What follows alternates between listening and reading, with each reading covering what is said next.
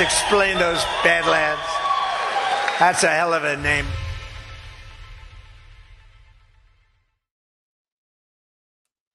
We constantly talk about health in different ways to help and get many questions about ivermectin and where to get it. That's why we've partnered with EasyRx. They have a huge selection of meds at badlandsmedia.tv/EasyRx, or click the description box below and use promo code BADLANDS for 10% off your order of $150 or more. EasyRx not only has a huge selection, but also quality assurance, big savings, and fast shipping. If you're looking for ivermectin, hydroxychloroquine, fenbendazole, then head that way today. Don't forget about fenbendazole. They've tested fenbendazole on worms and parasites that can live inside us without obvious signs and can lead to complications from bowel obstruction to loss of appetite, loss of weight, anemia, lung infection, and liver congestion. The fenbendazole seems to have different qualities that some people have stated it helped them in their area with cancer. Here's a clip to remind us about what happened when people take fenbendazole.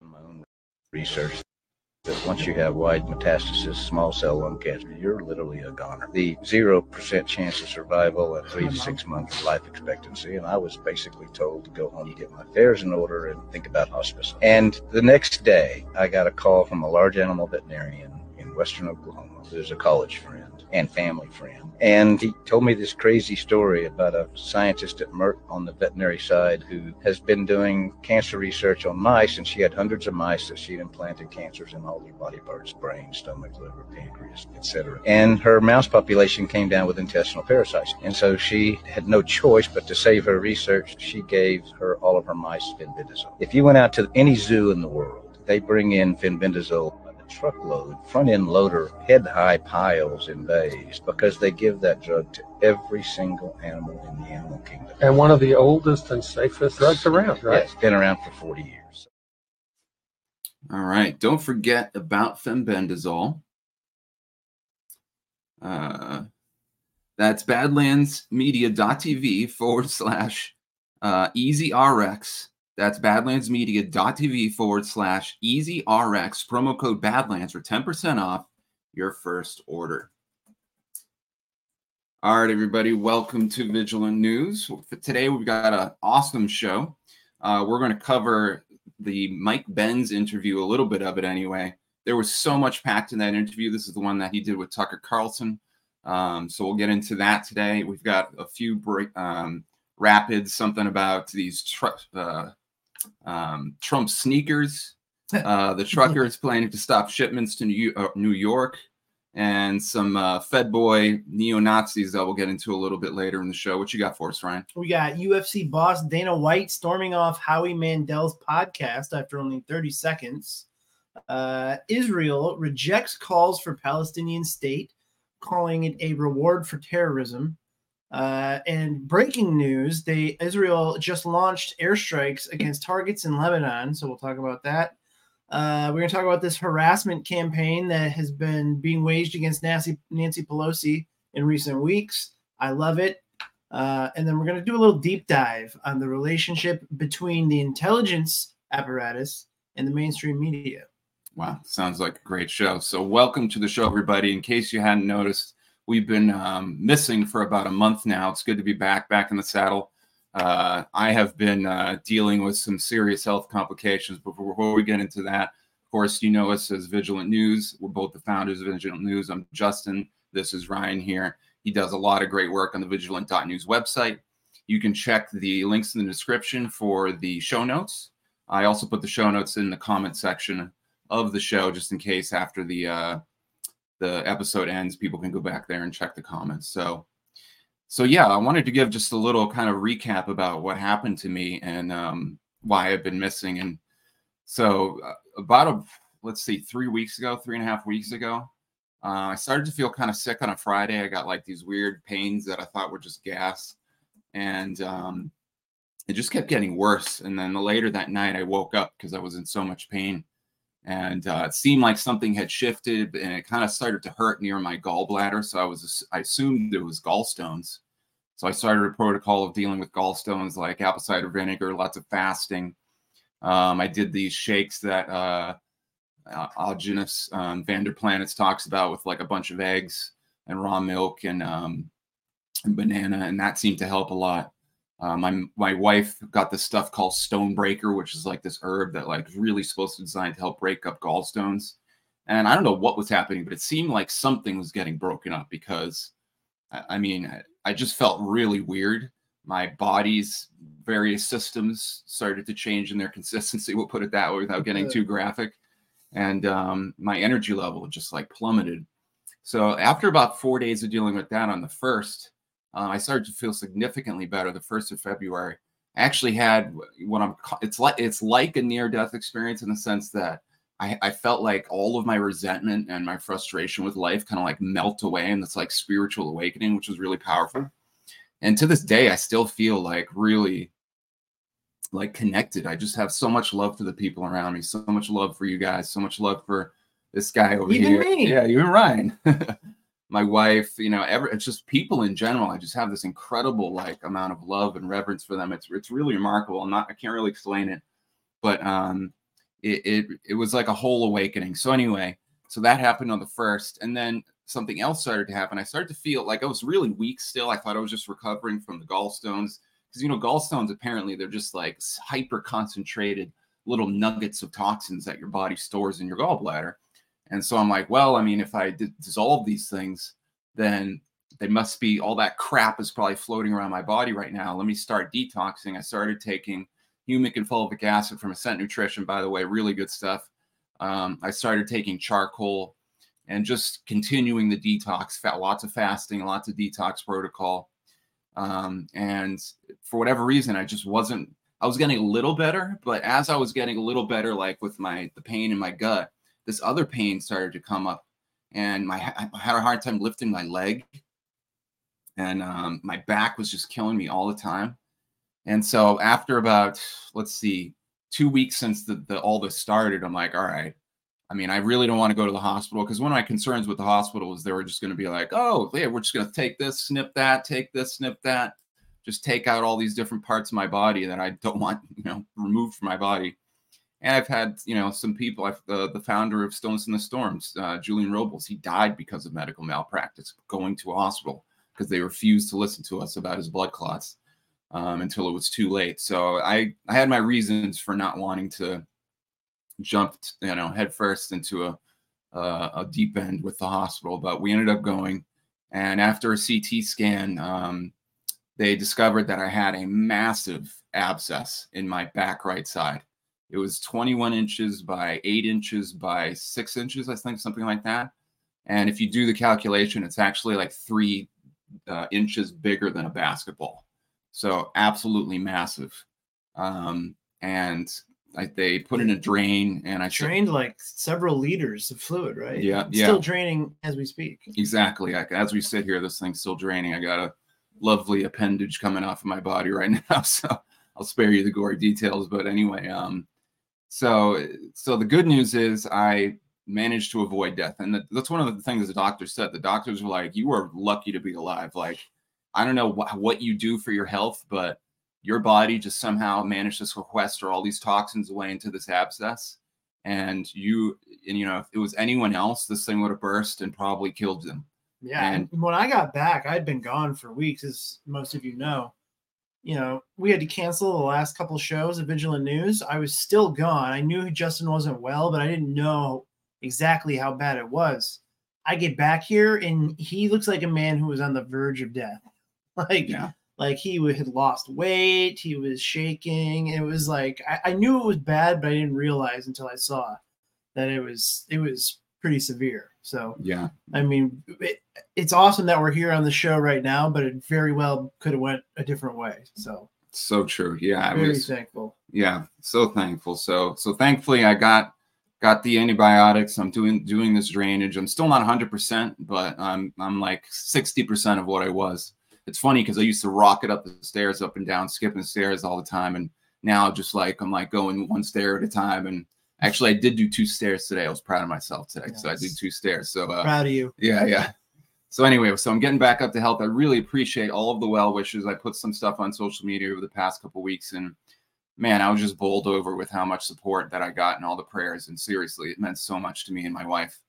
And right now, I've got a Give, Send, Go that my wife set up because we are dealing with massive medical bills. The estimate is somewhere on the order of $25,000 to $40,000. What? Yeah, that's what it's going to cost. Yeah, and I still have like 6 hospital visits to deal with that are going to be $300 minimum a pop. You just cancel them. Just I know, right? I mean, if I could take this thing out of my body and myself, I I'll will. get it out. I'll take it out for you. We'll just set up an operating table in the garage. Yeah, there you go. So yeah, if you haven't already done so, check out my Give, Send, Go. Obviously no pressure. I know everybody's struggling right now.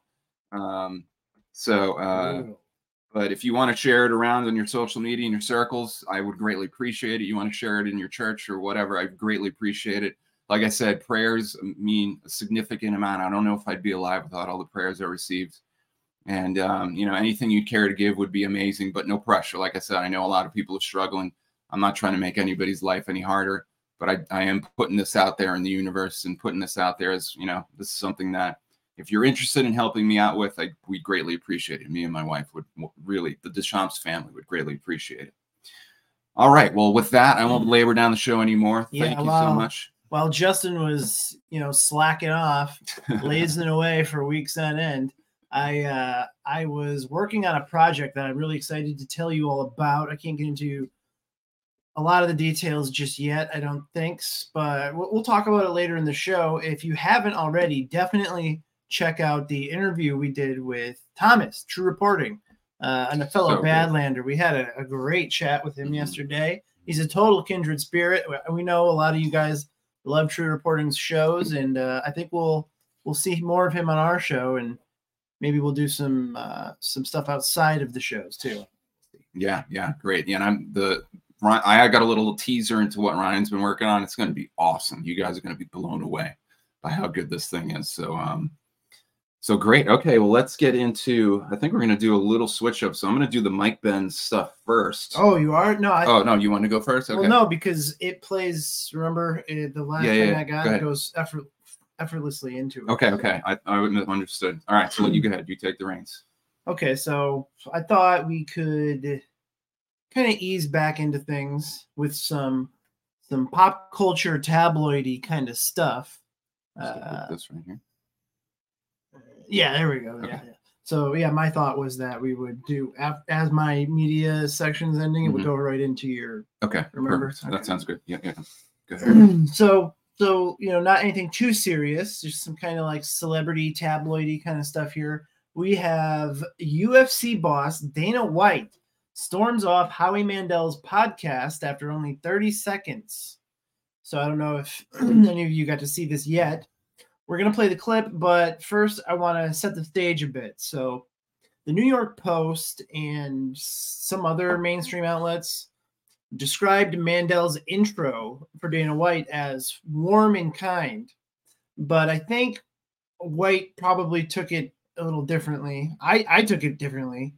I thought even though his words were kind of kind-ish, having spent time around these elitist Hollywood liberals, I could tell the energy did not match the words that he was saying. So here's the clip. See what you guys think. Not only an amazing businessman, you are an inspiration, you are a philosopher. The way you do business, the way you conduct your business and your friendships and media is I'm jealous. But Dana, I can't thank you enough for being here. Thank you for all the kind words. I appreciate it. I am so fucking tired of doing podcasts. I'm literally done with them. I'm not doing any more podcasts. What? Oh, that literally that was it. Okay.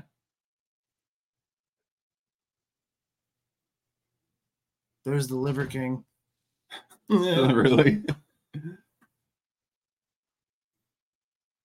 We have an all right. Flows right into the Liver King segment. So I don't know about you, but it felt. I mean, if you were to watch it back, this clip kind of starts halfway through what Mandel's intro was. It felt very fake, kind of snide even. You know, he calls him a philosopher and all these other things. You know, and it's. I wasn't the only one who picked up on that. If you can go back to that article, Yep. just check out some of these these tweets that people said about it. Here you have. You think he walked off because he realized all that stuff Howie said was concocted babble he found on the internet? If you scroll down, it says he felt how fake and disingenuous Howie was speaking right out the go. Weird vibe right from the start. So, you know, I'm not upset that he did that. I mean, who knows what would have happened? But they, meaning the more nefarious intelligence assets operating the machinery of Hollywood, and then just the useful, how do I say this? Pardon my Irish, but for lack of a better term, the shit eaters of Hollywood. It's a term my buddy coined when we were living out there. He was working with these people. He worked under Heather Podesta, you know, of the Podesta family. He was around all these people, and he coined the term caca eaters because that's exactly what those people are. They're the kind of people who would eat shit if a studio exec told them to, not just figuratively, but literally in some cases. I'll pass on that one myself. So that's what happens. These people are so hungry for a spot in a show or a reality TV thing. You know, they get so hungry for fame and success that they'll do anything. They will partake in these dehumanizing humiliation rituals just to get a spot somewhere. And Howie Mandel is very much like one of those kind of guys. So that's the kind of culture, you know, it's not something that always bubbles to the surface, but, you know, sometimes you'll hear black actors and comedians talking about, oh, what did he do to get that part? What did he have to go through to get that? You know, and that's exactly what they're referring to. They, you know, sometimes it's something like it's more sexual related, like the casting couch stuff you hear of. Sometimes it's homosexual in nature. Sometimes it's just a humiliation ritual, like making somebody dress up in women's clothes and, you know, go down the Hollywood Boulevard, stuff like that. So it's like they get off on the power they have, these kind of people. And so there's those kind of people, and then there's the useful idiots, the doo-doo munchers like Howie Mandel, who will literally do whatever an exec or intelligence management kind of guy tells him to do. And, you know, it's very likely that he probably thought that he was being super clever. He was going to get a viral clip out of the exchange, which he did, but probably not in the way he wanted. And we can only speculate, but I would guess that there was going to be a lot of pointed questions. There was going to be allusions made to his friendship with Donald Trump, you know, because he said it in his intro, your friendships, you're a philosopher. You know, it's like you kind of tell that that's where that was going to go. But you know the whole drill. I think it was the right play to just walk off the set because I feel like Dana White is like people have been kind of jabbing at him a lot. He's getting a lot of power. He's got a lot of clout. The UFC community is huge, you know, and it's very masculine based, whereas Hollywood is very, I don't know, like fake and gay for lack of a better phrase. Accurate. So yeah, I think it was good he walked off, minimized the damage. Maybe it's just so tired of the fakeness. You know, it could be that too. Maybe there's no other nefarious thing at play here, and he just got sick of it and realized that in the first 10 seconds of being there that, you know, he just couldn't stomach it anymore. Yeah. Wow.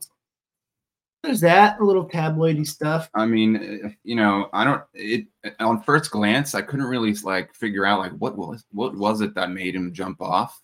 But I think what happened is behind the scenes, there was already some kind of like weirdness.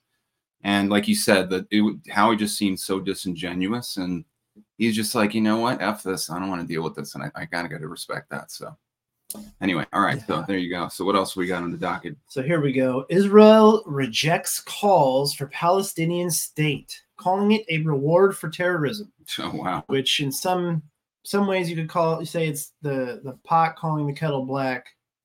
You know me, whenever I get a chance to play devil's advocate, especially when I see conservatives falling into a tribal kind of thinking where there's no critical thought, they just see my team thinks this and I think that, you know, that kind of thing.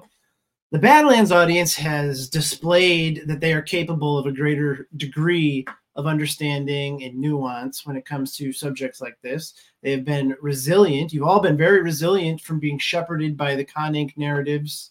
Those narratives that pretty much you can always tell because they go to assure that there's a perpetual divide between us and our perceived political enemies. Here we have Just the News, and I absolutely adore John Solomon, I gotta say.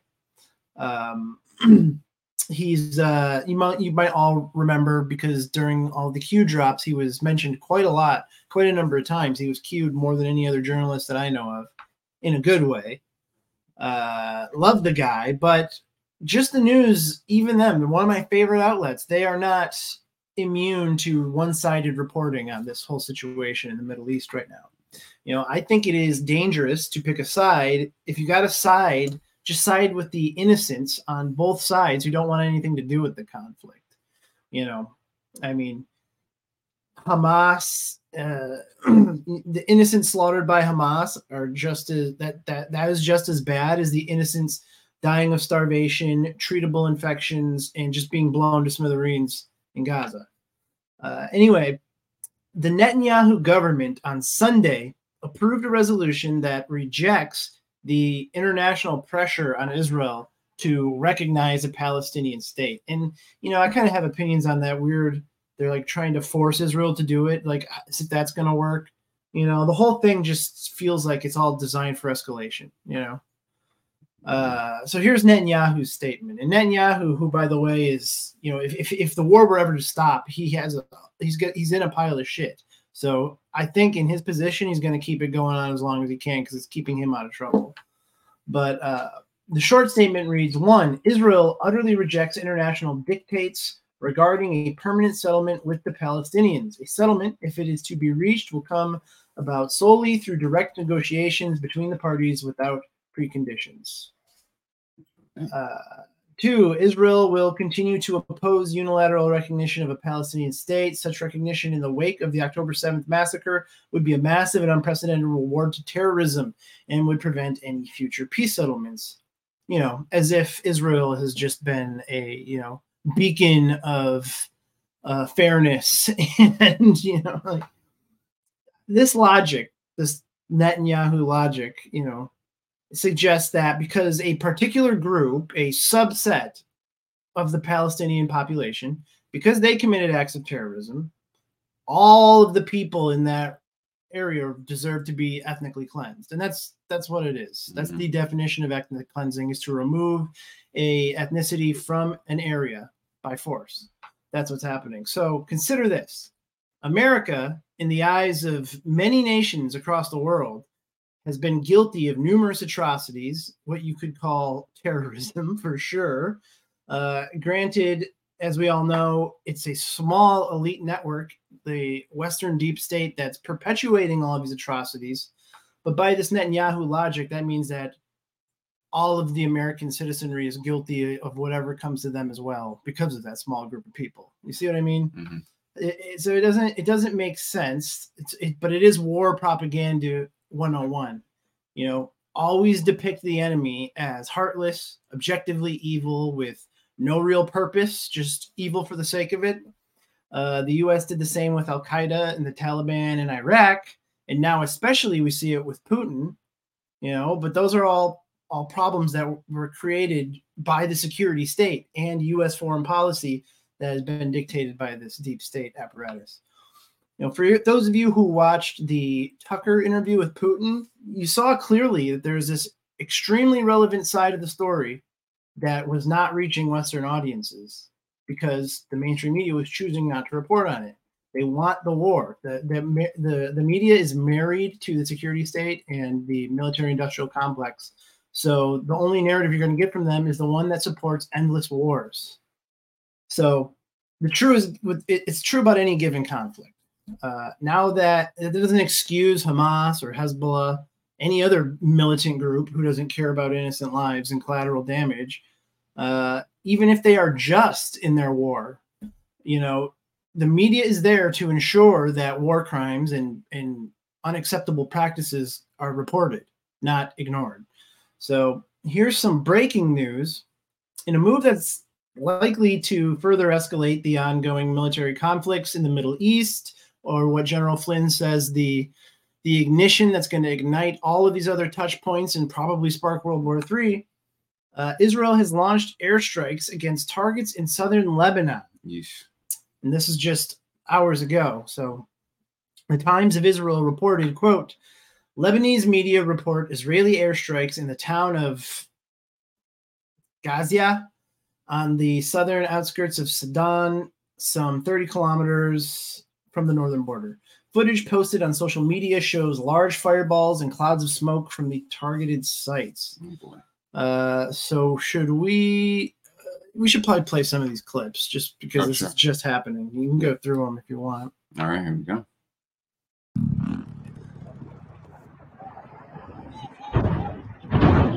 Allahu Akbar! Ya afu Allah!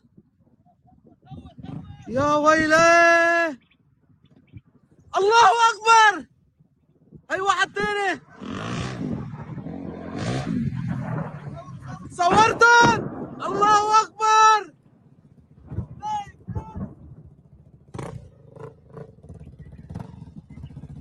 Yeah, I'm not. Do you know exactly why they were targeting Lebanon? Allahu Akbar! I don't know if the actual بالغزية! it's like military supposedly these things, but as you'll see, there's a lot of collateral damage because of it. Yeah. And it's happening it's almost like it's happening in response to this greater push to force Israel to acknowledge a Palestinian land or something like that. But just let's watch some more of these clips because you'll see what I mean. There's no way that someone's life was not totally ruined by what happened here. That has nothing to do with it. Like you can hear the debris falling on this car as it drives by.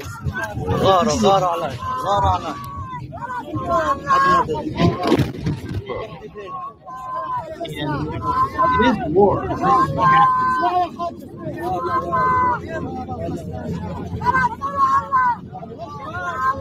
It's like an industrial center of some kind because there were warehouses there. Warehouses and what looked like some residential. Yeah. Wow. So there's another one here from a balcony.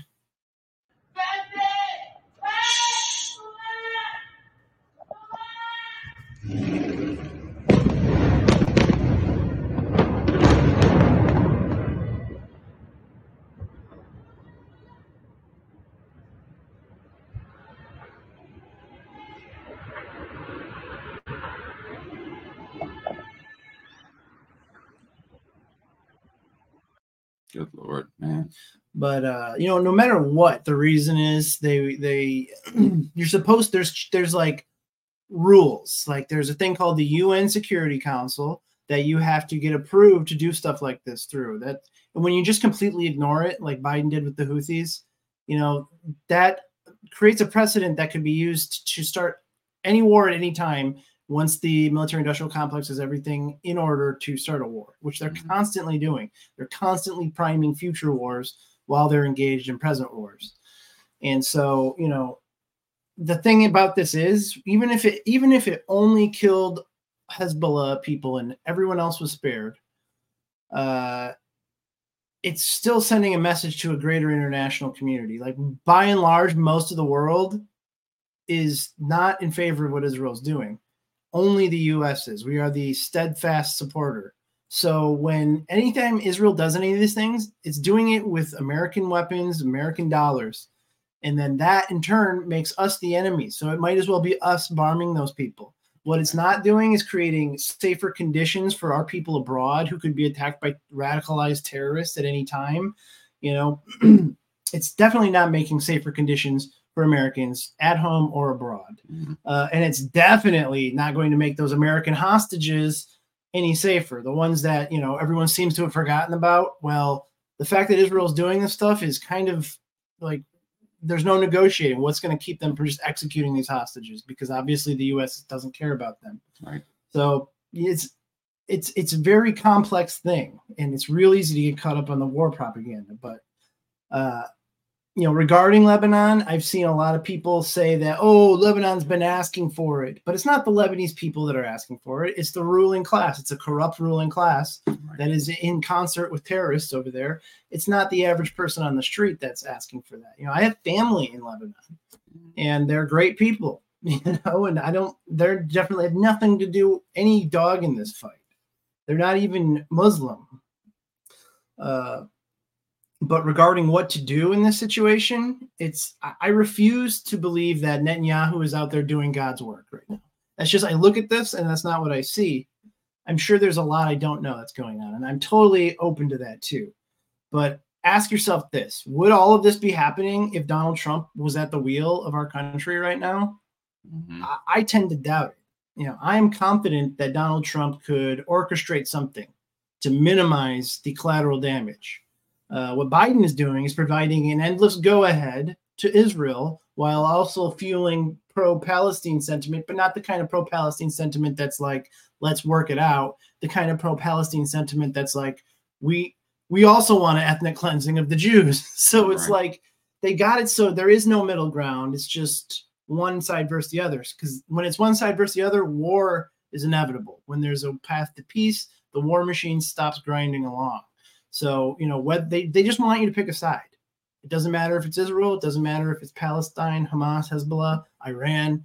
Like, as long as you're backing one of the militant groups, the war continues. They don't give a flying fart who wins, Mm-hmm. In fact, I would go so far to say that this was always the purpose of Israel, to create perpetual instability in that region that the war machine here can capitalize on. And they're doing it. Like, there's good people living in Israel, and they have a home. They had a home for at least the last century or so. But the hidden purpose behind that they didn't sign up for is that it's creating this greater conflict in the Middle East that will never end. There is it's just, there's that letter from Giuseppe Mazzini to Albert Pike that may or may not even be real. But if you were to read into that, it suggests that this was always meant to lead to war. The creation of Israel was always meant to lead to war, at least as we know it now.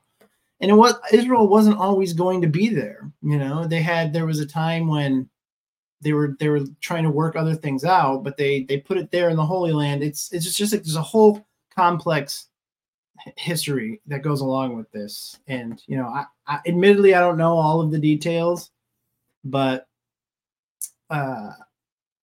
I know there's people out there who think that this might be part of some white hat plan, but I just don't see the angle, because as far as I can tell, the purpose was always to create this instability. And you can go back to the Rothschilds, the Balfour Declaration, and all of the weird history going on there, and it's like I don't know. I feel weird about it. I just want both teams to have fun, right? So, one of the very last Q drops that I remember reading was "End the endless," they said. And they said endless debt, endless printing of money, endless wars, end the endless. And perpetuating a never-ending war in the Middle East, to me, isn't ending the endless. Mm-hmm.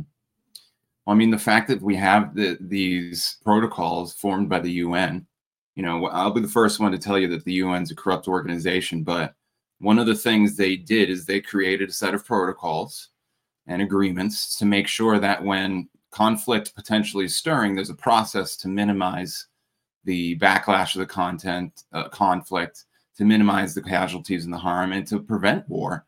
And they're not using these policies based on what you just said. The Israelis are just going in there and kind of unilaterally deciding, well, we're going to take action to do X, Y, and Z, without any attempts to follow the international policies and protocols established by the UN that they have agreed to. So in my mind, that's bad faith, that's breach of trust. And they're not using these things that were specifically designed to minimize the amount of conflict in the area. But, and that's why it speaks to a much deeper and darker agenda here, because it's not just about, states following these rules. It's something much deeper here that I think, like you said, they're designed to provoke conflict and designed to stir people up, particularly us here in the States and anywhere in the world, so that we pick a side so that we continue this conflict out in our our own hearts and minds, and it's very effective. So, and I think another angle, a possible part of all of this, is that they want the Biden administration and the deep state behind them want that situation to get so far out of control that even Trump, who I think we all agree would try to negotiate something and probably successfully negotiate something, by the time he gets in, it's too late. It's already too far gone. There's no coming back. I don't know. That's one thought I had. But I think personally, and I agree with whoever said in the chat, that he would negotiate.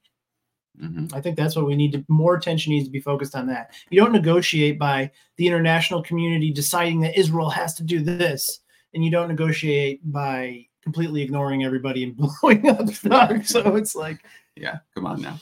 Yeah. But so there's that. We'll see what happens. The fallout of this Lebanon thing, this is just like, I don't know, more stuff could happen as retaliation from this now. We'll see. It's just like one thing leads to another, and it just keeps, it's going to spiral out of control at some point. And you hate to see it.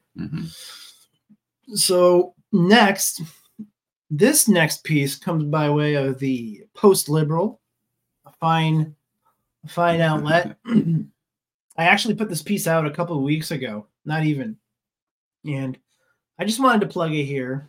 I had intended to go through it slowly and show you all how Pelosi is having hecklers show up at her swanky fundraisers and outside of her home.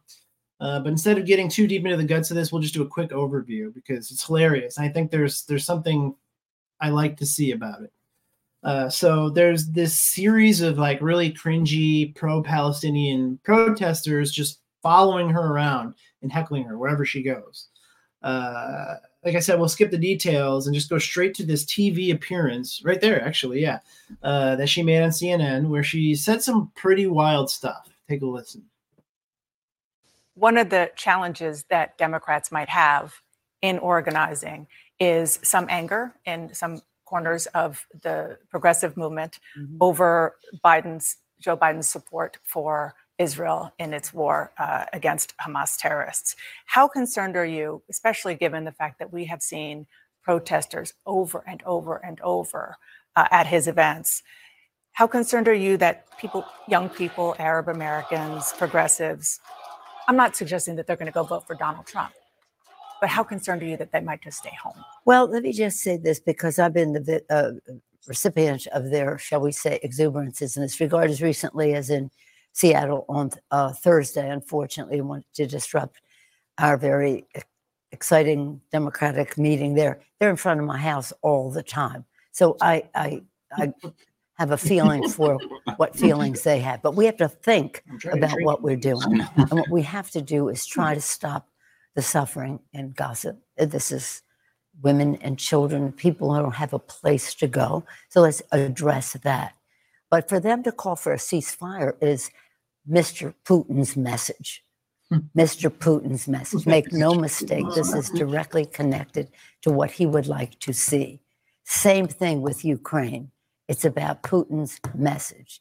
I think some of these protesters are spontaneous and organic and sincere. I want to play out the rest of that, but I want to say some things first. So you can hear the displeasure in her voice when she says, "They're outside my house all of the time." Right. And she's just trying to drink in peace, but she's got to deal with these peasants out there, heckling her. Then she makes this completely now start playing it again, because she's about to make a claim that's just, oh no, she did. I guess she did already. Play it anyway, just to see. I think are connected to Russia, and I say that having looked at this for a long time now. As you know, think some of these protests are Russian plants? I say they're plants. I think some financing should be investigated, and I want to ask the FBI to investigate that. Okay. But okay, so right there, it's like this unfounded McCarthy-esque claim, just like drug out of the guts of the CIA, from the deep bowels of the CIA. This kind of like pointing fingers with absolutely no proof kind of stuff that the left always used to rag on, like, oh, McCarthyism. But it's like, the left is doing it like crazy. Like right now, she's suggesting that these like liberal progressives from San Francisco are being paid by Vladimir Putin to do this, and it's hilarious. So Nancy wrap up smear Pelosi basically doesn't like their position, and so what does she do? She defaults to the establishment Democrats' standard operating procedure whenever they're faced with true dissent, and that is labeling their critics agents of the Kremlin, which is, it's a classic play. Even if you take the same stance as Pelosi on Israel, like we should be giving them all these billions, try to see what she was doing and with an objective lens regardless. Nancy Pelosi is framing this conflict and any other foreign policy issue you could possibly point to exclusively from the perspective of Vladimir Putin's objectives. So the Democrat Party has fostered this kind of pathology, not only among its members, but its like main leadership here, in this case, Pelosi. So because these protesters' views in this instance just so happen to align with Putin's views, then they're obviously paid Russian assets. Clearly. Open and shut case. You see how that works? Doesn't that seem familiar? Didn't that happen to all of us when we had opinions that just so happened to align with Vladimir Putin's? So I think it's good. Another red flag, though, that's worth mentioning on this CNN appearance is the way she brought up the FBI. Towards the end of the clip, she says, I think some financing should be investigated, and I want to ask the FBI to do that. The idea that she has the right to just call up the FBI and tell them to investigate people who are exercising their constitutional rights, even if you disagree with them, based on some completely concocted connection that she's invented in her own head, it's about as authoritarian as it gets. So her next run-in with protesters, we actually have save this one because I want to come back to that last little bit. Okay. But play this next clip. This next one happens outside of her own home, right here. All right, here we go.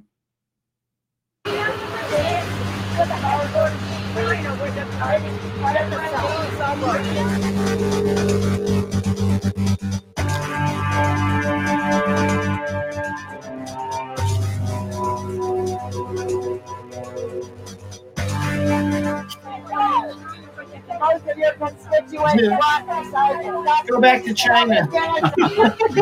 Okay, that's good. Right. So basically, she tells this lady to go back to China. So, it's a more conservative spin, blaming it on China, but, it's that same kind of McCarthyist kind of thing. So, take Israel out of the equation for a moment and can just consider the greater implications of this. The fracturing of the left, even if it's over something like this, it's a net positive for us, for America, but especially the America First crowd. So not only are they finally breaking from these establishment politicians like Nancy Pelosi, they're actively harassing them in public. So it's one thing to just say you don't like someone anymore, but to take time out of your day to go heckle them, you're not gonna vote Democrat in 2024 if you're doing that. I doubt it. You might not agree with their reasoning, but this could be catastrophic for Biden. And consider what she says here at the end of her CNN spot. If you go back to that other video. Here we go. From that, let's just say it's all spontaneous and sincere. Let's say it's all spontaneous and sincere. Young people care about the right to choose. They care about LGBTQ issues. They care about preserving the planet. They care about gun violence prevention. That's what they tell us. They care about our democracy and the freedoms that are contained in some of what I said. So they're going to have to make a decision, staying home to enable or to organize, not agonize, but organize and get out there and get the job. I have every confidence that Joe Biden and Kamala Harris will be president, vice president of the United States. I know we will carry the House. I'm confident that we can improve our numbers in the Senate, and we can do it because we're going to own the ground with our organizing. We're going to have a message of values for our country, and we're going to have the resources to get the job done. So, she says, in case you didn't catch that, she says, I have every confidence in Joe Biden and Kamala Harris, confidence that they've obviously earned. Right to choose. And she proceeds to say that they're going to keep the White House, they're going to win numbers in the Senate, they're going to take the House, and they're going to do it by organizing, going to have a message of values for our country, and we're going to have the resources to get the job done. So what is the message of values that she's speaking of? Feeding the military-industrial complex with the blood of innocent civilians? Is that the values that you're going to, in the eyes of these protesters who's, ostensibly, you at least have to make it look like they voted for you because, they're going to try to steal it through other means, but they're going to have to make it, people believe that these people actually voted for them, which I don't think anyone's going to buy this time around, especially when they're out there heckling you day in and day out. They're not going to then go vote for you because you ignored them.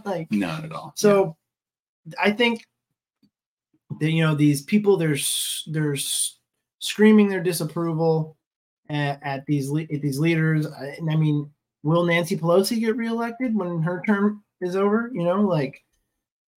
Why are you confident in Biden and Kamala? It already looks like they're trying to, get Biden to exit stage left, playing up his, tardation or whatever it is that's going on with him.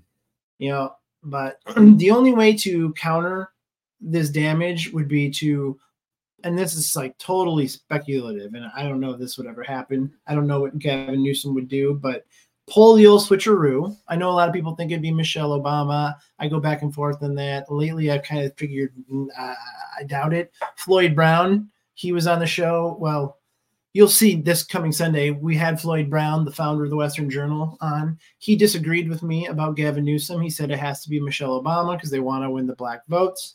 That could be true, but I think they've already lost that.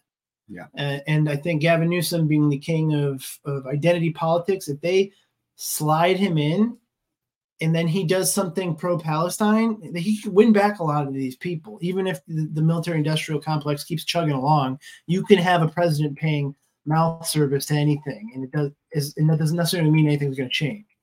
So that's one way they could get back at it. It's a long shot, but as we'll talk about a little later, AIPAC and the Israel lobby, arguably the most powerful special interest groups in Washington, would be none too pleased with a Gavin Newsom doing something like that. So how do they win? You know what I mean? Either way, I, for one, I'm happy to see it. Even if I probably disagree with these protesters on just about everything, I'm glad that they're breaking with Nancy Pelosi and the San Francisco progressive politicians. Yeah. Yeah, it's funny. I've heard, from my perspective, not that I'm necessarily the best horse picker when it comes to these kind of political candidate type things. Seems like Big Mike has probably, as far as the drawing in the black vote, which is something that they've lost significantly, especially after Trump got arrested, has a lot of pull. But then at the same time, from what I've heard, she was asked if she would run, and she's like, "Hell no, hell no." Yeah, so but, that could be just optics, make it seem like she's not gonna. But exactly. Like everyone's saying in the chat, if it was her, she would get memed into oblivion, and that's a great point. Oh yeah, she would. All right, I got some people asking if how I'm doing, how I'm feeling. Feeling a lot better, everybody. I really appreciate it. If you're curious about what happened and where I've been, go ahead and watch the first 10, 15 minutes of the show once it finishes up, and I give a pretty good recap of everything there. So, all right. So is there one more? Is that the last? Yeah, the last thing I want to do is this deep dive we talked about. Okay. All right. So we're going to try doing something a little different. This is an idea that we've been toying with for a while, but have kind of been too busy to try to work it into the show. Basically, the idea is doing a deep dive on a specific topic rather than just commenting on an article. This is our first attempt at this. We're choosing to cover an extremely consequential, the relationship between the MSM and the intel community, specifically the CIA. So while Justin was slacking off at the hospital, I was hard at work writing a script for a documentary that you will all definitely be hearing more about in the coming weeks. The documentary is a collaboration between two popular companies in this America First independent media space that we occupy, that you all know and love, both of these companies. And the topic is how citizen journalism is replacing the mainstream media. And I'll show you how all that's happening. So while I was working on that script, I came across a lot of information and footage that I thought could use some airtime here.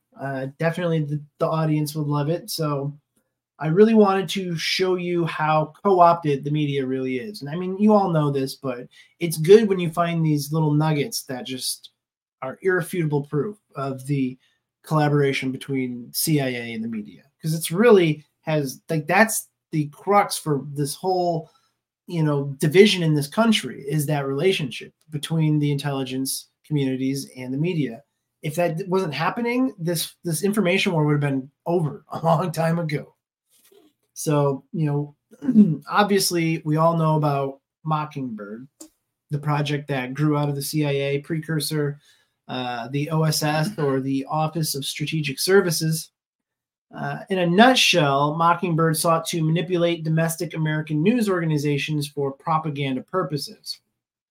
And for anyone who doesn't believe that this is just a fact of American life, check out this clip of Sig Mickelson. He's the former president of CBS News, talking about the CIA, followed up by a clip from the Church Committee hearings. So this first one right here? Yeah, this one here. All right. Yep, so wait for the... Got to pay our homage to the Rumble gods real quick. They better pay us for this. Nice. Oh, we got another nice. What the hell is that? Just in case you were wondering, you clean your toilet with Coca-Cola. All right, here we go. At CBS, we had been contacted by the CIA. As a matter of fact, by the time I became the head of the whole news and public affairs operation in 1954, ships had been established, and I was told about them and asked if I'd carry on with them. Do you have any people being paid by the CIA who are contributing to the national news services, AP and UPI? Well, again, I think we're getting into the kind of detail, Mr. Chairman, that I'd prefer to handle in executive session. I think it was entirely in order for our correspondents at that time to make use of CIA agent chiefs of station and other members of the executive staff of CIA as sources of information which were useful in their assessments of world conditions. Would you say that continues today? Well, I would think probably for a reporter it would continue today, but because of all of the revelations of the period of the 1970s, it seems to me that a reporter's got to be much more circumspect in doing it now, or he runs the risk of at least being looked at with considerable disfavor by the public. I think you've got to be much more careful about it. Wow. You have... All right. So that was Sig Mickelson of CBS News, the former president, basically saying, yeah, we work with the CIA. That other clip was William Casey, former CIA director, being grilled during the Church Committee. They asked him if they've got any people working at AP and any of the other big news aggregates, and he basically says that is something I would rather, speak about in a closed session. So yes, exactly. So Sig Mickelson, he's asked if he thinks if it continues today, and he basically said, yeah, although you have to be much more circumspect, or you run the risk of falling into disfavor or distrust by the American people. So, maybe that was true for a while, but it's never been easier to see than it is today that something fishy is going on with the mainstream media. So this next clip, I know a lot of you have seen it before. Not everyone has. And it's just, it shows you more than anything else that something is afoot in the mainstream media. Is to serve our Treasure Valley communities, the El Paso, Las Cruces communities, Eastern Iowa communities, Mid-Michigan communities. We are extremely proud of the quality, balanced journalism that CBS 4 News produces. But we are concerned about troubling irresponsible, one-sided news stories plaguing our country. The sharing of biased and false news has become all too common on social media. More alarming, some media outlets publish these same fake stories without checking facts first. The sharing of biased and false news has become all too common on social media. More alarming, some media outlets publish these things simply aren't true without checking facts first. Unfortunately, some members of the media use their platforms to push their own personal bias and agenda to control exactly what people think. And this is extremely dangerous to our democracy. this is extremely dangerous to our democracy. This is extremely dangerous to our democracy. This is extremely dangerous to our democracy. This is extremely dangerous to our democracy. This is extremely dangerous to our democracy. This is extremely dangerous to our democracy. This is extremely dangerous to our democracy. This is extremely dangerous to our democracy. This is extremely dangerous to our democracy. This is extremely dangerous to our democracy. This is extremely dangerous to our democracy. This is extremely dangerous to our democracy. This is extremely dangerous to our democracy. This is extremely dangerous to our democracy. This is extremely dangerous to our democracy. All right, there you have it. Oh my God. It's just like they don't even try to hide it anymore. So, Yeah, no kidding. Jeez. I don't know about you guys, but every time I see that, it fills me with discomfort. Well, it should. I mean, it just says so many things without saying it. Mm-hmm. And getting back to the history of all this. Well, actually, first, I saw people in the chat, someone in the chat say, who owns them?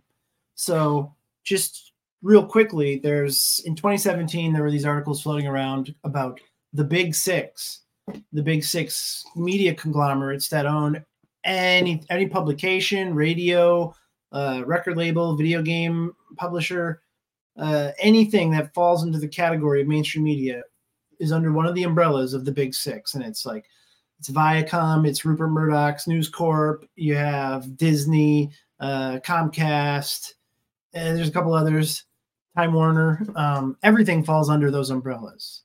But, for the longest time, it seemed like, especially if you're older, all those big corporations were competing with each other. Those days are over. They're not competing anymore because the number one institutional investors that are the majority shareholders in all of those companies, it's the same asset managers: BlackRock, Vanguard, Berkshire Hathaway. And all of those groups, all of those asset managers, they all get together in the World Economic Forum, the Council on Foreign Relations, which is just like the think tank class. That's like the brains of the Western deep state. They're all part of it. So really, it's not a big six. It's just one big system of systems. Right.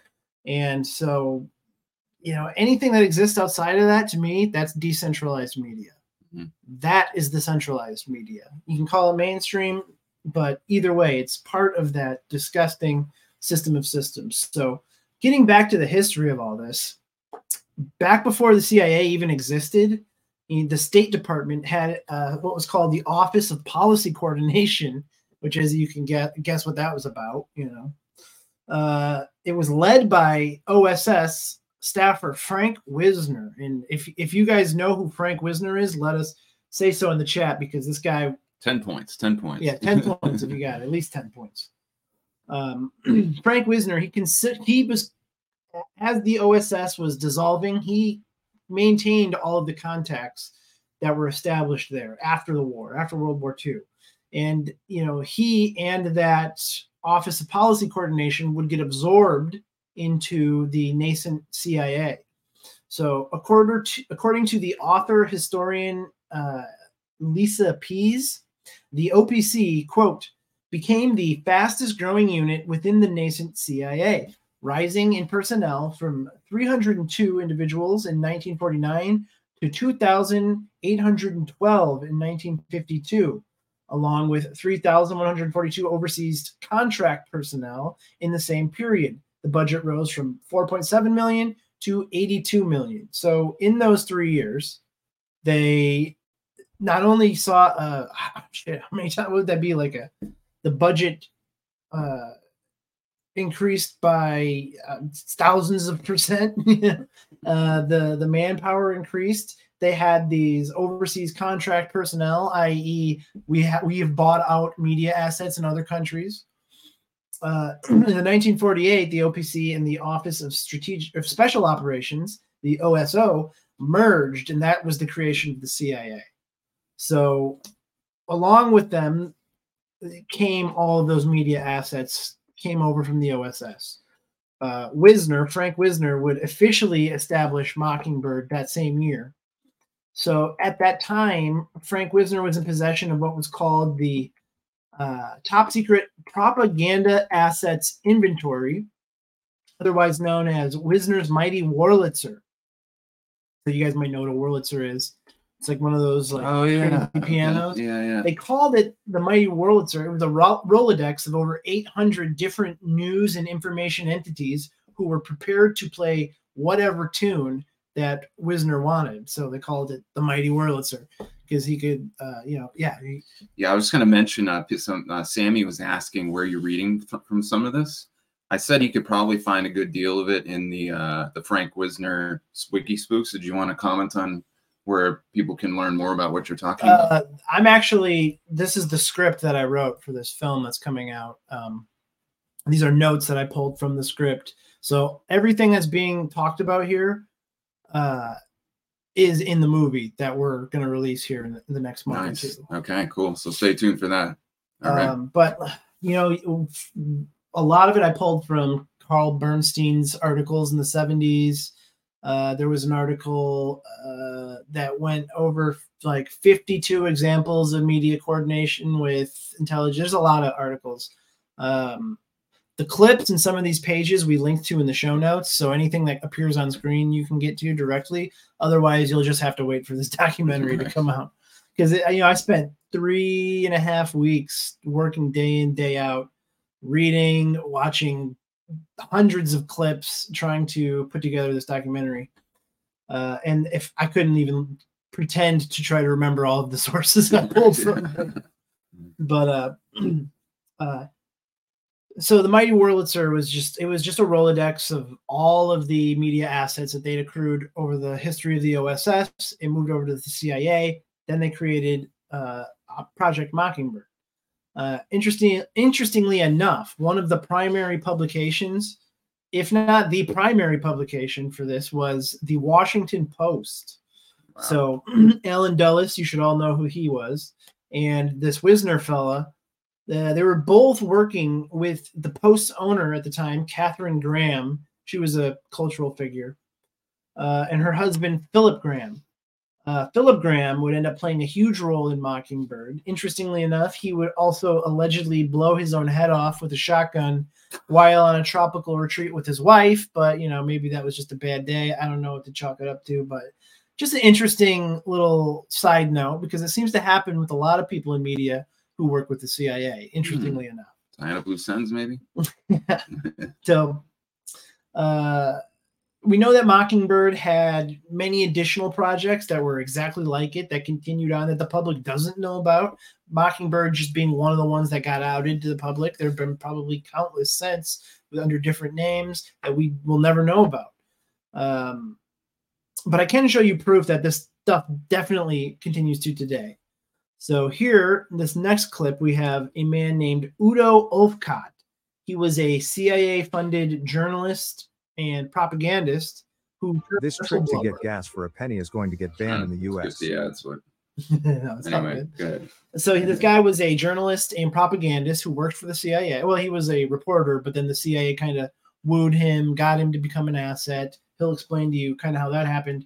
But he turned a whistleblower and just started spilling all the beans on this stuff. Wow. So he spilled his guts regarding what goes on between the intelligence community and the mainstream media. I wanted to show this entire clip. It's about 14 minutes, but instead I just found a brief section of it that seemed like the most important. So let's take a listen. All right, let's take a listen here.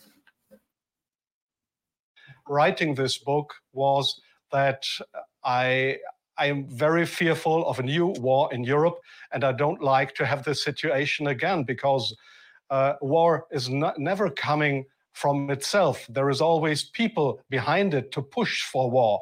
And this is not only politicians, this is journalists too. And I just have written in the book how we have betrayed in the past our readers just to push for war.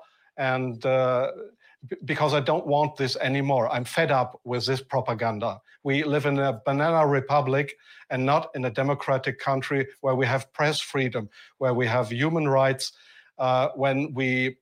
If you see the German media, especially my colleagues who day by day write against the Russians, who are in transatlantic organizations and who are supported by the United States to do so, well, people like me, I became an honorary citizen of the state of Oklahoma in the United States. Just why? Just because I write pro-American. I wrote pro-American. I was supported by the Central Intelligence Agency, by the CIA. Why? Because I should be pro-American. I'm fed up with it. I don't want to do it anymore. And so I've just written a book not to earn money. No, it will cause a lot of trouble for me, just to give the people in this country, in Germany, in Europe, and all over the world, just to give them a glimpse of a view what goes up behind the closed doors. Wow. Isn't that great? I mean, the whole interview is very illuminating. So that's Udo Olfkott.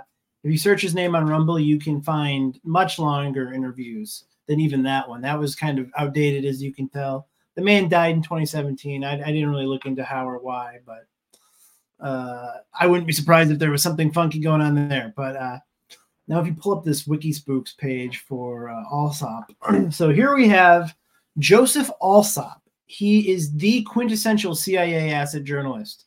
In 1977, Rolling Stone magazine alleged, well, specifically Carl Bernstein, alleged that he was one of the most important journalists under the control of Operation Mockingbird. This guy, Alsop, his articles would appear in over 300 different publications. And there are countless other journalists like this at the time. Can you imagine writing for 300 different publications? Like, who deserves that level of reach? You know what I mean? Only a CIA asset. So Carl Bernstein of Watergate fame, he published this landmark article called The CIA in the Media. If you just type it in and look it up, you can find it. It's huge, very informative, where he asserts that the CIA had continued its relations with the press well into the 70s. In that article, Bernstein claimed that there were well-known columnists and broadcast commenters whose, quote, relationships with the CIA go far beyond those normally maintained between reporters and their sources. They are referred to at the agency as known assets and can be counted on to perform a variety of undercover tasks. They are considered receptive to the agency's point of view on various subjects. So, you know, when you see Taylor Lorenz going out there trying to convince famous TikTok stars to out their male counterparts for being racist and misogynist, I mean, maybe I'm just like this is conjecture, but it seems like there is definitely, they're trying to keep these narratives going. They're trying to fuel the culture of cancel culture, Me Too, all these other things. It's all part of social engineering that's happening in these intelligence agencies and the, you know, global think tank class. So over the next few decades, brave people like Udo Olfkott repeatedly tried to sound the alarm on these activities. There was a guy who some of you might know. It was a U.S. Air Force colonel. He was a CIA Pentagon liaison. His name was L. Fletcher Prouty, who was probably one of the OG white hats, honestly. This guy right here? Yeah. He wrote a book recounting his firsthand knowledge of CIA black operations and espionage called The Secret Team. And it's classic. It's classic conspiracy literature. But the book would be met with a wide-scale censorship campaign headed by the CIA. I think they got like the distribution rights and then just shelved it or something like that. Prouty's information would eventually make its way to the public in an unlikely way. It was used to make the Oliver Stone film JFK. If you've ever seen that, Yeah, he used that movie as a delivery mechanism for the information in the censored book, which is awesome because we know Oliver Stone did stuff with, Ukraine on fire, the Putin interviews. The guy's got to know what's going on. Oh yeah. So another example of this is the late Gary Webb. This guy, his writings brought the CIA's involvement in drug trafficking to a much larger audience. So there were people who broke that news previously. It's thanks to Gary Webb that it became known throughout, the Western world. So his series, it was a series that was published in the San Jose Mercury News. The article is titled Dark Alliance. There's also a book by the same name. This book, the series of articles, would go on to enrage the Black communities, prompt congressional hearings, and it became really the first major national security story in history to blow up on the internet. Wow. So, web stories would reveal that in addition to waging a proxy war for the U.S. against Nicaragua's revolutionary Sandinista government in the 1980s, elements of the CIA backed Contra rebels. They were also involved in trafficking cocaine to the U.S. in order to fund counter-revolutionary campaigns. This is, put simply, you always hear about the Black Ops projects being funded by the CIA drug trade, and that's like when it really first came into the public consciousness. So Webb reported that the illicit circulation of funds and narcotics was directly related to the subsequent crack cocaine epidemic that ravaged the most impoverished African-American communities in the country. Webb is still celebrated by journalists today, despite a really aggressive, coordinated smear campaign that the mainstream media and the intelligence agencies would wage against him. It cost him his career, and eventually it cost him his life. He is one of those members of the club of people who committed suicide by shooting themselves in the back of the head twice. Oh, wow. His death ruled a suicide. Go figure.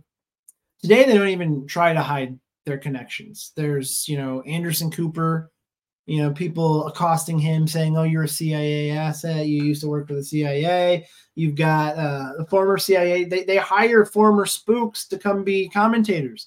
You got John Brennan, one of the primary players in this multi-pronged campaign against Donald Trump, signs on with a contract at NBC News to be their senior national security and intelligence analyst. So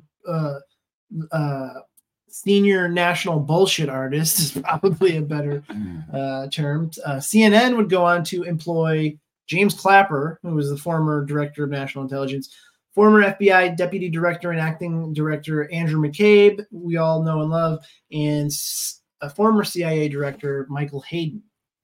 So that's just a couple of the folks that they get to come be analysts. And it's like, let's just remove the relationship between the CIA and a reporter and just put a CIA asset as the reporter. You know what I mean? Okay. So, and people don't even question it anymore.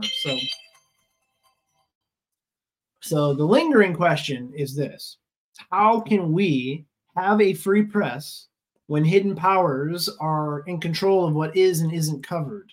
What's stopping them from acting in their own self-interest, which we all know they're doing today? We have actually a clip that Justin wants to get to. What was the guy's name? Mike Benz? Yeah. Because it was interesting because I wrote this script and then this Tucker interview with Mike Benz comes out and he gets to literally everything that the script is about. Mm-hmm. Yeah, it's pretty good. So you want to transition to that? Yeah. All right. So before we get to that, we're going to go ahead and hear from one of our amazing sponsors. So let me go ahead and get that queued up, everybody. All right. Here we go. Wait 1 second. There we go. All right. So let me bada bing, bada bang. All right. Up until now, the digital dollar, or CBDC, has been nothing but a headline.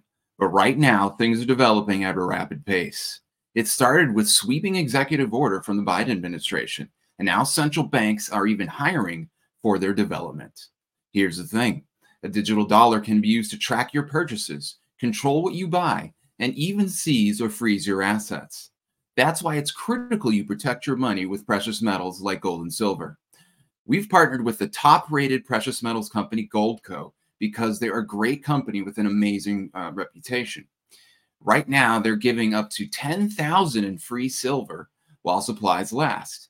Plus, all qualified callers this week will receive a free Ronald Reagan silver coin. Don't wait until your money is under Biden's control. Go to badlandsgold.com, that's badlandsgold.com, to learn how to get started today. That's badlandsgold.com. All right, everybody. So we're going to cover a little bit of the Mike Benz interview. I'm only going to play I don't know. There was so much good stuff in it, but I'm going to try to play just the first 5 minutes maybe to really encapsulate the breadth of what he's talking about. I mean, as far as interviews are concerned, there's few interviews I'd say that are like required listening. This is one of them. I'll go ahead and pop the link into the chat. Where is it here? Yeah, here it is right here. I strongly suggest you watch this and watch it a couple times because it's so dense. You're probably not going to get exactly what he's saying right away. There's the Mike Benz interview. I popped it in the chat. If I get a second, I'll also put it in the comments. You can also go to the show notes. So if you're listening to the show after it's aired, just click on the show notes below. It's either in the comments or in the link in the description. And it'll take you to the Vigilant.news website. And in there are all the links we talked about today. And one of them under my section is the Mike Benz interview. I strongly, strongly suggest you watch this interview. It is a, tour de force of powerful information that every American needs to know about. Everybody in the world needs to know about. So I'm going to go ahead and add this to this. Kind of censorship, and that censorship that emanates from Oh yeah, and while you're waiting for that, if you guys could give us some thumbs up. Yes. I've been withdrawing from my thumbs up lately. I've been breaking out in hives. Yeah. Cold sweats. I'm just thinking about thumbs all night and how I haven't been receiving them. And you know, Thomas put us to shame. True reporting. He gets all the thumbs all day. He does. He's really good. So don't forget to give us a thumbs up. Literally, it supports the show. The more thumbs up we get, the more money we get, the more show we can do. So I cannot stress enough how much the thumbs up help us. So oh yeah, and you guys, if you haven't, check out Sammy's Substack on the Smith Month Act. Mm-hmm. All right, so here we go. I'm going to go ahead and play a little bit of the interview right now. Take a listen. Defense-related, publicly funded institutions strip from us our freedom of speech. Sure. You know, one of the easiest ways to actually start the story is really with the story of internet freedom and its switch from internet freedom to internet censorship, because free speech on the internet was an instrument of statecraft almost from the outset of the privatization of. All right, I have to pause it right away. So let me just mention here. So he's talking about internet freedom, and he's going to tell, you got to think substantively here. When he describes what internet freedom is, I want you to think to yourself, is this really internet freedom? Or was the whole internet after 1991, when it was privatized, an instrument of the intelligence apparatus to use for their purposes? So just think about what he's about to say here. The internet in 1991, we quickly discovered through the efforts of the Defense Department, the State Department, and our intelligence services that people were using the internet to congregate on blogs and forums. And free speech was championed more than anybody by the Pentagon, the State Department, and our sort of CIA cutout NGO blob architecture as a way to support dissident groups around the world in order to help them overthrow authoritarian governments as they were sort of billed.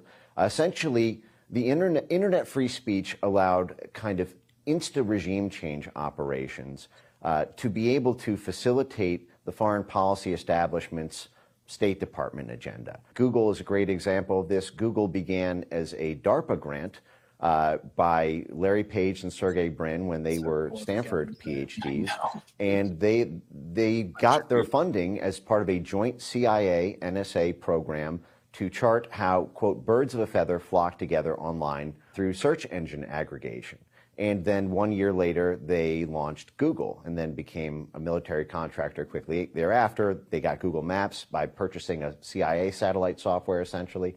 And the ability to use free speech on the internet as a way to circumvent state control over media in places like Central Asia or all around the world was seen as a way to be able to do what used to be done out of CIA station houses or out of embassies or consulates in a way that was totally turbocharged. All right, so let me just pause it there and let me recap what he's saying, because this is critical. So prior to the existence of the internet, if you and a bunch of your friends wanted to talk about how much you didn't like the local government or whatnot, you had to physically get in your car or wherever, take the train somewhere, go to a place where you can actually sit down and talk and share your ideas. Or maybe if you're lucky, you had some kind of pen pal or newsletter that you could circulate amongst your friends. But it was very difficult. It was not like today where you can just pop online, hop into a forum, and you can talk for endless hours with thousands, if not millions of people about your ideas. What they did is the CIA and the intelligence apparatus learned a long time ago that they could, and this is before the internet, they could go into a country and they could begin to destabilize the government's and the power structure's grip on the minds of the people by basically generating their own organizations and front groups, many of which were the progressive and communistic organizations that emerged all the way back in like the early 1910s. You know, so one of the things that Robert Arenteman talks about in To Eliminate the Opiate is you have these groups, the Bund Society in the 1850s, that were going around and they were basically creating these front group organizations, drawing people into them, mainly Jews, and having them build up all this Zionist rhetoric so that they can take that once it had been planted over the course of 20, 30 years, and then use that to mobilize a political movement and force specifically for the benefit of the intelligence apparatus. And it all grew out of the Bavarian Illuminati. It also was the same kind of forces pushing on women's, the whole idea of the woman. I mean, getting the right to vote, women should have the right to vote. I think that's okay. Yeah, right. but they also wanted the woman to not be in the household anymore. These ideas we talk about today are ideas that were invented in the late 1700s. Mm-hmm. That's right. It's just the next progression of that. So it's crazy that the guy's getting into all this. Yeah. So all of that is to say that the CIA and the intelligence apparatus used to have to spend massive amounts of money, and they did the job. Like, they had regime change, which he gets into later in the interview. We're not going to be able to play that clip, but what he talks about later in the interview is that in around 1947, these guys started manipulating elections, one of which was in Italy. And they're like, hey, guys, one of the CIA, I forget his name, but he mentions him in the interview, Mike Benz. This guy from the CIA who just manipulated the Italian election in 1947 to prevent communists from taking power said, hey, you know what? We've got a well-oiled machine that can manipulate and rig elections. Okay, think about this. That can rig and manipulate elections, not necessarily by actually manipulating votes, although I'm sure that was part of it. It was by messing with people's minds and the political sentiments by creating these front group and organizations. You're going to your local chapter of, Women's Lib in your church in this tiny little town in like 1947, not realizing that organization might have been literally developed by an intelligence agency specifically to talk about certain ideas that were going to destabilize your desire to participate in whatever the mainstream government was doing, because a foreign intelligence apparatus wanted to worm its way into your country and your town and change your political views and your political sentiments. That's the way it worked. And they already, by 1947, they had a well-oiled machine that could do this with extreme effectiveness. So then what they did is they began to take the CIA and various other intelligence organizations, and they mobilized that from 1947 on all throughout the world. So most of the elections that were happening in the world, these switches to democracy, weren't actually switches to democracy at all. They were literally manipulating the minds and opinions of people in these countries. And then once they had built up enough mobilized power, they would go and hold these elections, topple leaders, and install their own cabal-controlled governments in here. And if they couldn't get it by these subversive methods, they do it by other methods. Like they would go get people hooked on Western cash, or they would send in the military, or like with Saddam Hussein, all the stuff we learned about in Confessions of an Economic Hitman. Yeah. You know, if they couldn't just go in there and do a stage regime change by stealing the election, they would find other ways to get what they wanted. Right. And that's kind of like what, like, we don't think about like how much that affected the Middle East and Latin, Central and South America. Like those people know, they view us with the same kind of disdain that we view like, oh, those turban wearing Mohammedites, you know, they're just savages. Well, that's how they feel about us. It's, you know what I mean? Right, yeah. There's a reason like all these groups are so radicalized. There's a reason that the cartel is so effed up and barbaric. There's a reason why Colombia has never been completely ruled by the left too, because they have a government that would kill you rather than let you even run against, you know, a cartel implanted operation. Exactly. And we make them seem like the bad guys, but they're just defending themselves from us. So, I mean, just to put that in context like this, just think about for a minute. We live in a world where the virtues of democracy are talked about all the time. Like, look at all the good we did post-World War II. We gave democracy to the world in all these different ways. What was actually happening is that the intelligence apparatuses in the United States, working with other big dogs across the world, like Mossad and, you know, I'm sure MI6 and MI5, were going around and setting up bogus fake governments by manipulating the minds of the people and preventing these very people from having the free thought and the freedom of speech they needed to create their own free governments. So it's the polar opposite of what we've been taught in history. Instead of thinking like, oh, look at all this amazing stuff we brought to the world. We brought freedom and democracy to the world. It was the total opposite. We were manipulating elections. We were manipulating people's minds. We were preventing the free and natural outgrowth of people's desire to have true freedom and prosperity in their own communities. And it's been going on for 80 years. Okay. So now this is going to flash up to the modern era where all of this becomes now an outgrowth of the internet. Because in 1991, they realized, hey, you know what? Our ability to track this stuff goes way bigger than just doing what we did before. Now, because of Google search engine results and because of chat rooms and because of everything that the internet brought along, we can way better and with greater efficiency and precision have this mind manipulation machine and election manipulation machine be much more effective. And I'm just going to recap some of the things because, like I said, a lot of this is in the interview, but I'm just going to lay it out there a little bit for you. So basically what he describes is that from 1991 all the way up to 2016, this machine kept rolling, and it peaked with something called the Arab Spring. Now, there's a documentary called Shadowgate by Millie Weaver that we've mentioned many times on the show. It's a little hokey, but there's a lot of incredible information in that interview. And there's one man in particular interviewed, I can't remember his name, but he talks about these things called IIAs, or interactive internet activities. What they're designed to do is through a coordination through the media, so news and print media, as well as online media, search engine results, so what you search for in your search engines, and then social media. You've got a trifecta of mind manipulation where people who are trying to figure out, you know, you're a young 18-year-old guy, you're 20, you're 30, you're 40, you know, what do you know about any of these things? Well, what do? You turn on the internet, you try to read about some of these things. And so your engagement with the internet itself is going to manipulate your opinions in a way that is far more sophisticated than anything that has happened before. And so leading all the way up to 2015 and 16, this was a well-oiled, incredible machine. And all these pioneers of internet freedom that we hear about, like, oh, the internet was created for freedom, and look how much freedom of speech it gave. And it did to a certain extent, don't get me wrong. But all of that was a smokescreen, because underneath that top-level surface was this massive, coordinated, sophisticated intelligence apparatus mind manipulation machine that had been going on for a very long time. All right, well, something incredible happened in 2015 that we all are very aware of. And that thing that incredible happened is Donald Trump came down the escalator, and Brexit happened, and a couple other seminal events. Again, Mike covers this in great detail in this interview. I strongly suggest you watch it.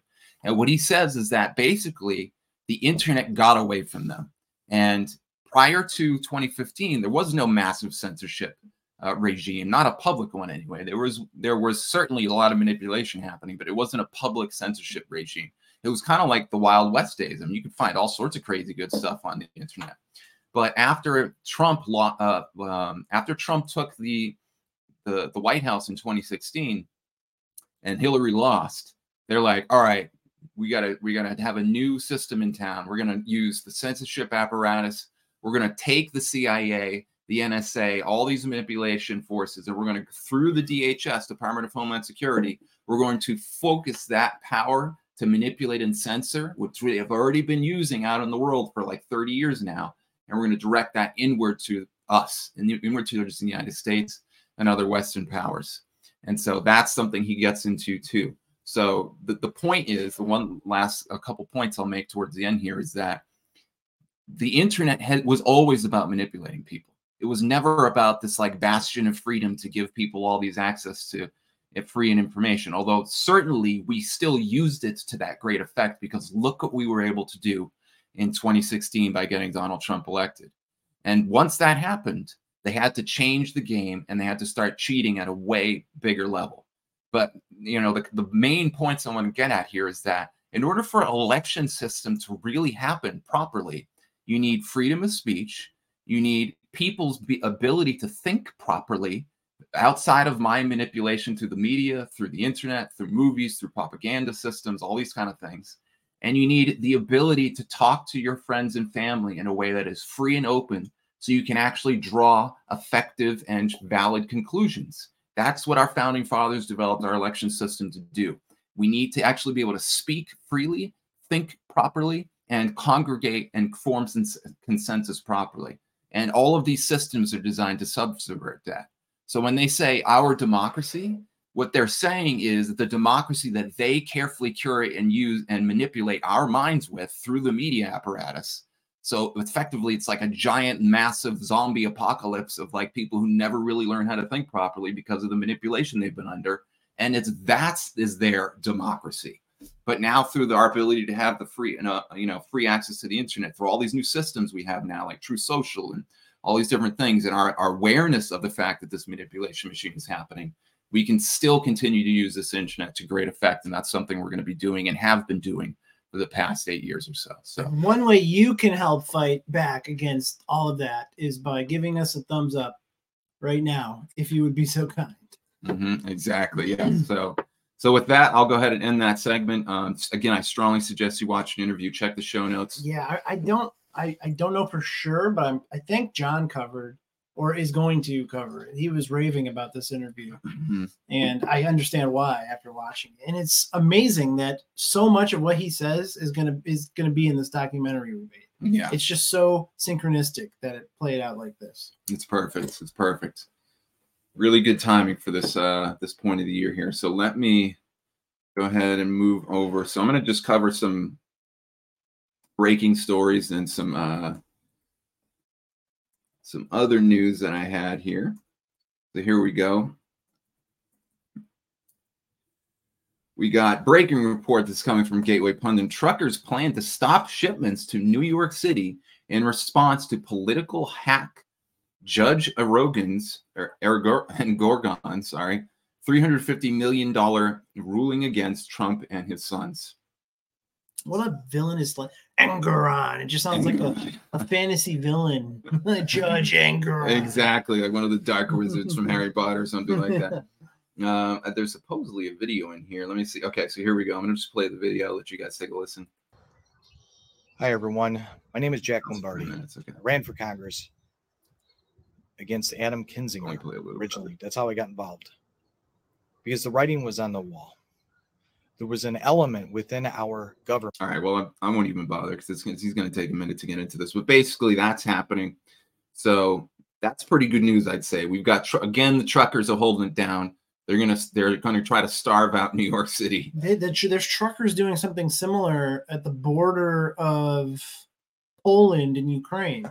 They found like some absurd amount of rapeseed that was coming in from Ukraine instead of being, so I don't know all the details about that story for sure, but I know that it has to do with them trying to force Ukrainian imports out to other countries, and the farmers of those countries being like, what the hell? Like, why are you doing this? So they created a blockade in the border between Poland and Ukraine. But all of that is to say that it's super interesting that all of these truckers, like with the Freedom Convoy, and all of these farmers with the Italian, the French, the German, and the Dutch farmers, you know, all of these people who are literally what makes society work are exercising their power and not, you know what I mean, by like screwing up the whole system and making things kind of slow down because they have that power. Yep. It's awesome. You like to see it, and hopefully we see more of it. 100%. Yeah. This is, I'm really inspired to see this. And those farmers are kicking butt, man. I've never seen so much manure fly at government buildings before. Yeah. So here's a fun one. President Trump launches official new line of sneakers during SneakerCon in Philadelphia. So what do the sneakers look like? Well, they actually kind of look pretty cool. They're definitely Trump inspired because look how gaudy those things are, like covered in gold,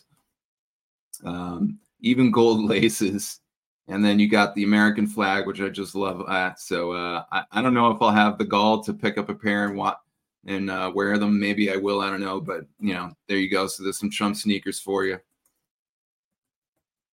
Let's see. Here we've got 4 out of 5 Americans test positive for emerging contaminants found in popular cereal brands, says study. I was trying to find what the name. The chemical is chloromorquat, which is an emerging contaminant within the documented evidence of low dose adverse health effects in animal studies. So, you know, let me just say that, like, our food system is so horribly poisoned. Like, we have weaponized food. We don't have real food. And we haven't had real food for, like, I don't even know. I think it might go back as far as the DuPont, like the emergence of DuPont. So way back in like the late 1800s is when this started. But most of our food colorings, you know, what's the primary chemical in the food coloring? Heavy metals. You know what heavy metals do to your body? They create all sorts of issues like Alzheimer's, like dementia. Tattoos, same thing. You know what most tattoos are made out of? Heavy metals. And you do inject them in your body and you put them in your body. So, I mean, there are so many different vectors for destroying your health from food. You got to be so careful out there. The good news is that despite all that, you can eat things like raw cheddar cheese, and that can help suck some of the toxins out of your body through your gut, because apparently what happens is your body naturally deposits a lot of toxins inside your stomach. And so when you go to eat your food, if you have a certain amount of healthy fat there, that fat will literally act as a magnet to suck that up. And then when you eat, you can just pass the fat afterwards. And there's a few people I've heard recently through a guy named Arjunas Vanderplanets who've done some incredible health healing from that. So just want to throw that out there for people. All right. So then our last one here is the feds. Neo-Nazi wannabes march through national streets waving swastika flags. Look at this. It's like what is that one group we found? Patriot Front. Patriot Is this Front. The Blood Tribe? I think it's the Blood Tribe. They're so obvious feds. Yeah, Blood Tribe. Yeah, obvious feds. Like if people can't see it, this is like the modern iteration of COINTELPRO. COINTELPRO used to infiltrate groups like the Black Panthers and the KKK and try to get them to do whatever the feds wanted them to do. Right. Now they just create groups out of whole cloth, and this is a perfect example. There might be a couple of useful idiots in the group here who are like real like Nazi loving white nationalists, but by and large the reason they're all wearing masks because they're all federal agents. Exactly. They don't want to get captured with facial recognition technology. Yep, 100%. Yeah, real neo-Nazis. I mean, maybe I don't even know if I can call them real, but I remember hearing about neo-Nazis back when I was a kid. And these guys would tat up their face. They'd be walking around with no masks or anything like that, talking about the virtues of the white race and all that kind of stuff. You know, but these guys, supposedly they're, wearing masks. It's so laughable. So here's a video clip. We'll take a look real quick. What are you ashamed of?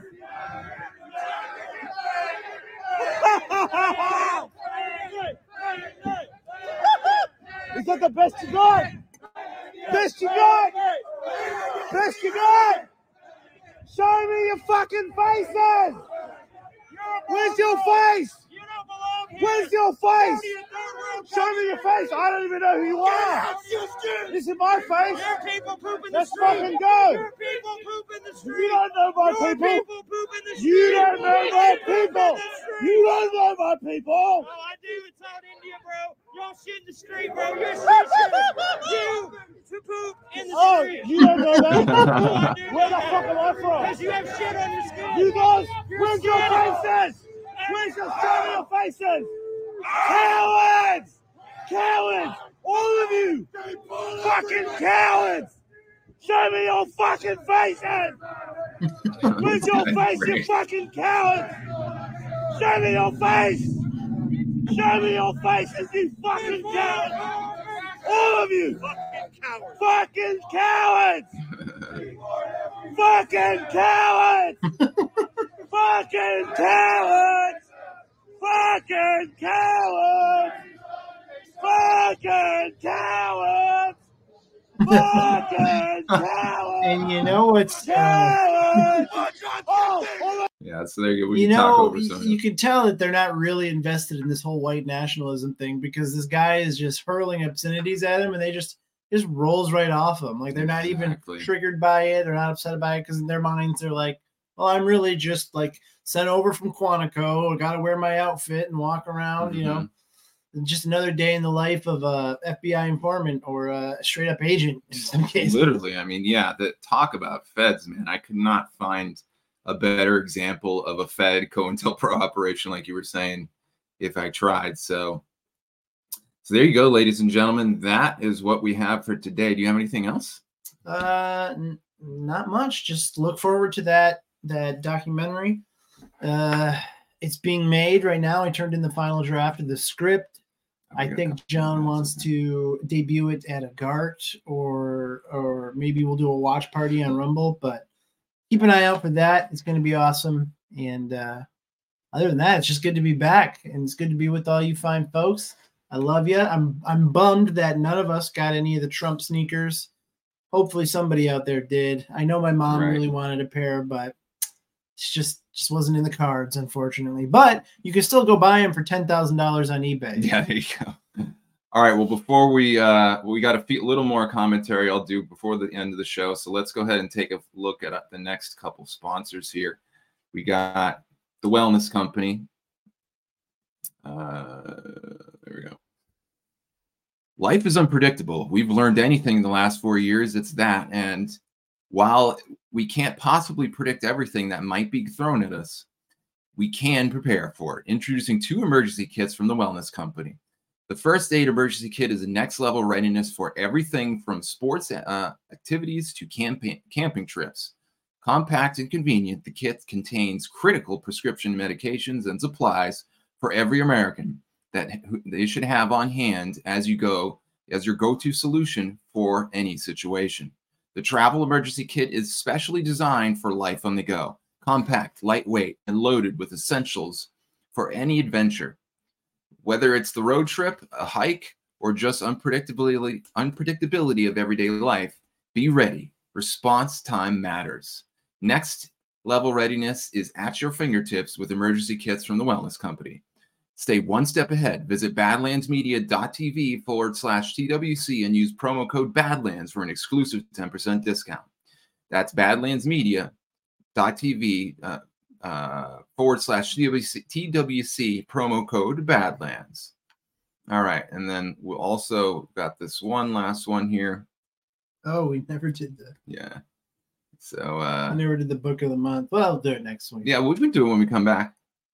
So give me 1 second. We want to hear from another amazing sponsor here. Hello, I'm Mike Lindell, and I'm here to tell you about my new product from MyPillow.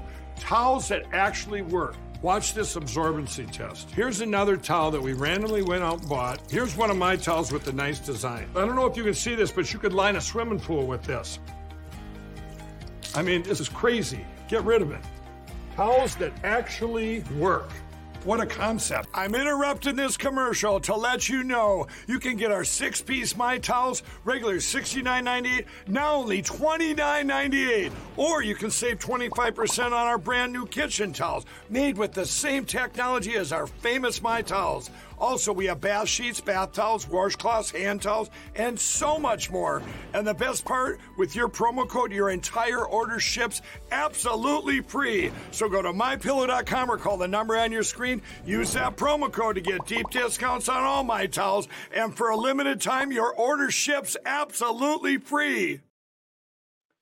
All right. So let's do the book of the month, everybody.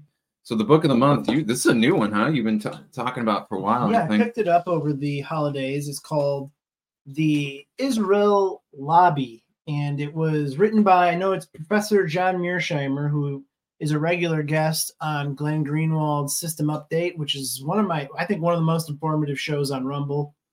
And it was also written by a guy, Stephen M. Walt, who I'm not too familiar with, but this came out. They were asked to write a series of articles, I want to say for The Atlantic, about Israel, AIPAC, the Israel Lobby. This entire book is what came out of those series of articles, but once the people at The Atlantic read the article, not only did they not publish it, they said, we don't even want you to revise it. We just don't want anything to do with it. Because the Israel Lobby, you always hear about these special interest groups like, the tobacco lobby, the gay rights lobby, all these other different lobbies, but none is as powerful as the Israel Lobby. Like, it is the special interest group of all special interest groups. That's why you won't see anybody mention anything about Israel in their elections, in their campaigns, because they will just not win.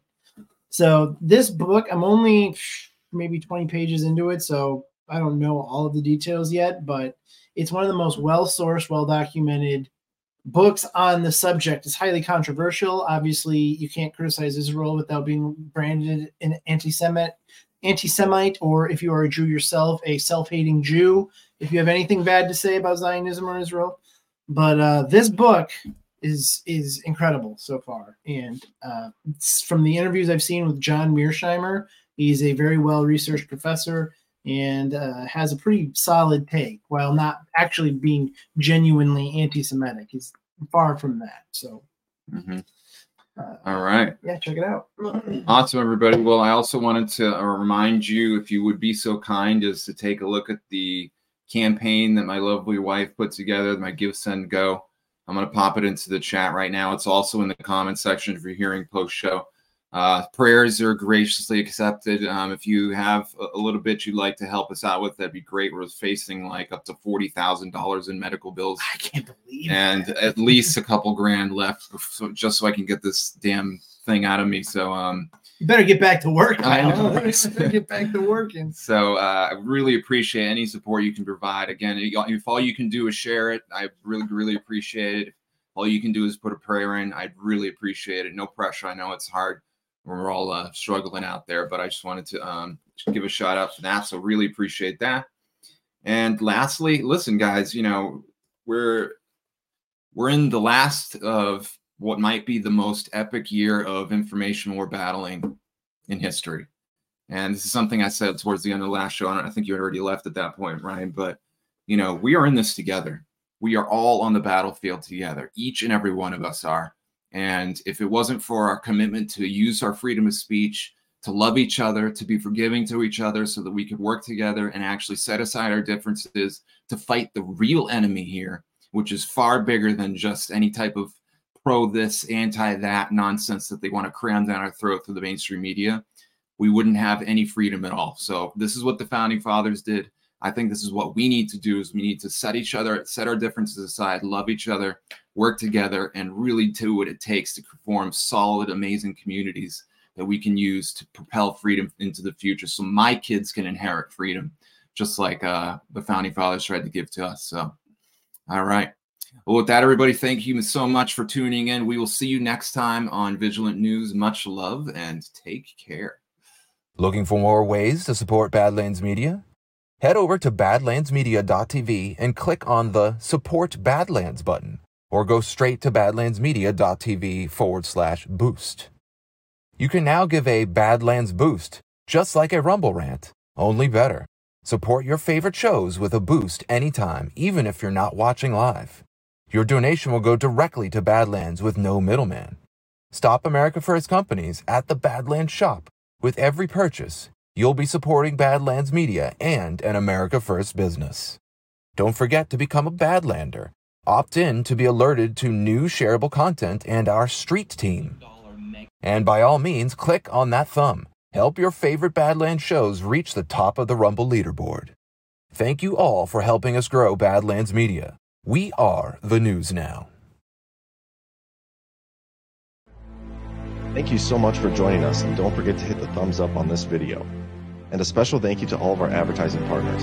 Please remember to shift your dollars to support those businesses that support Badlands Media.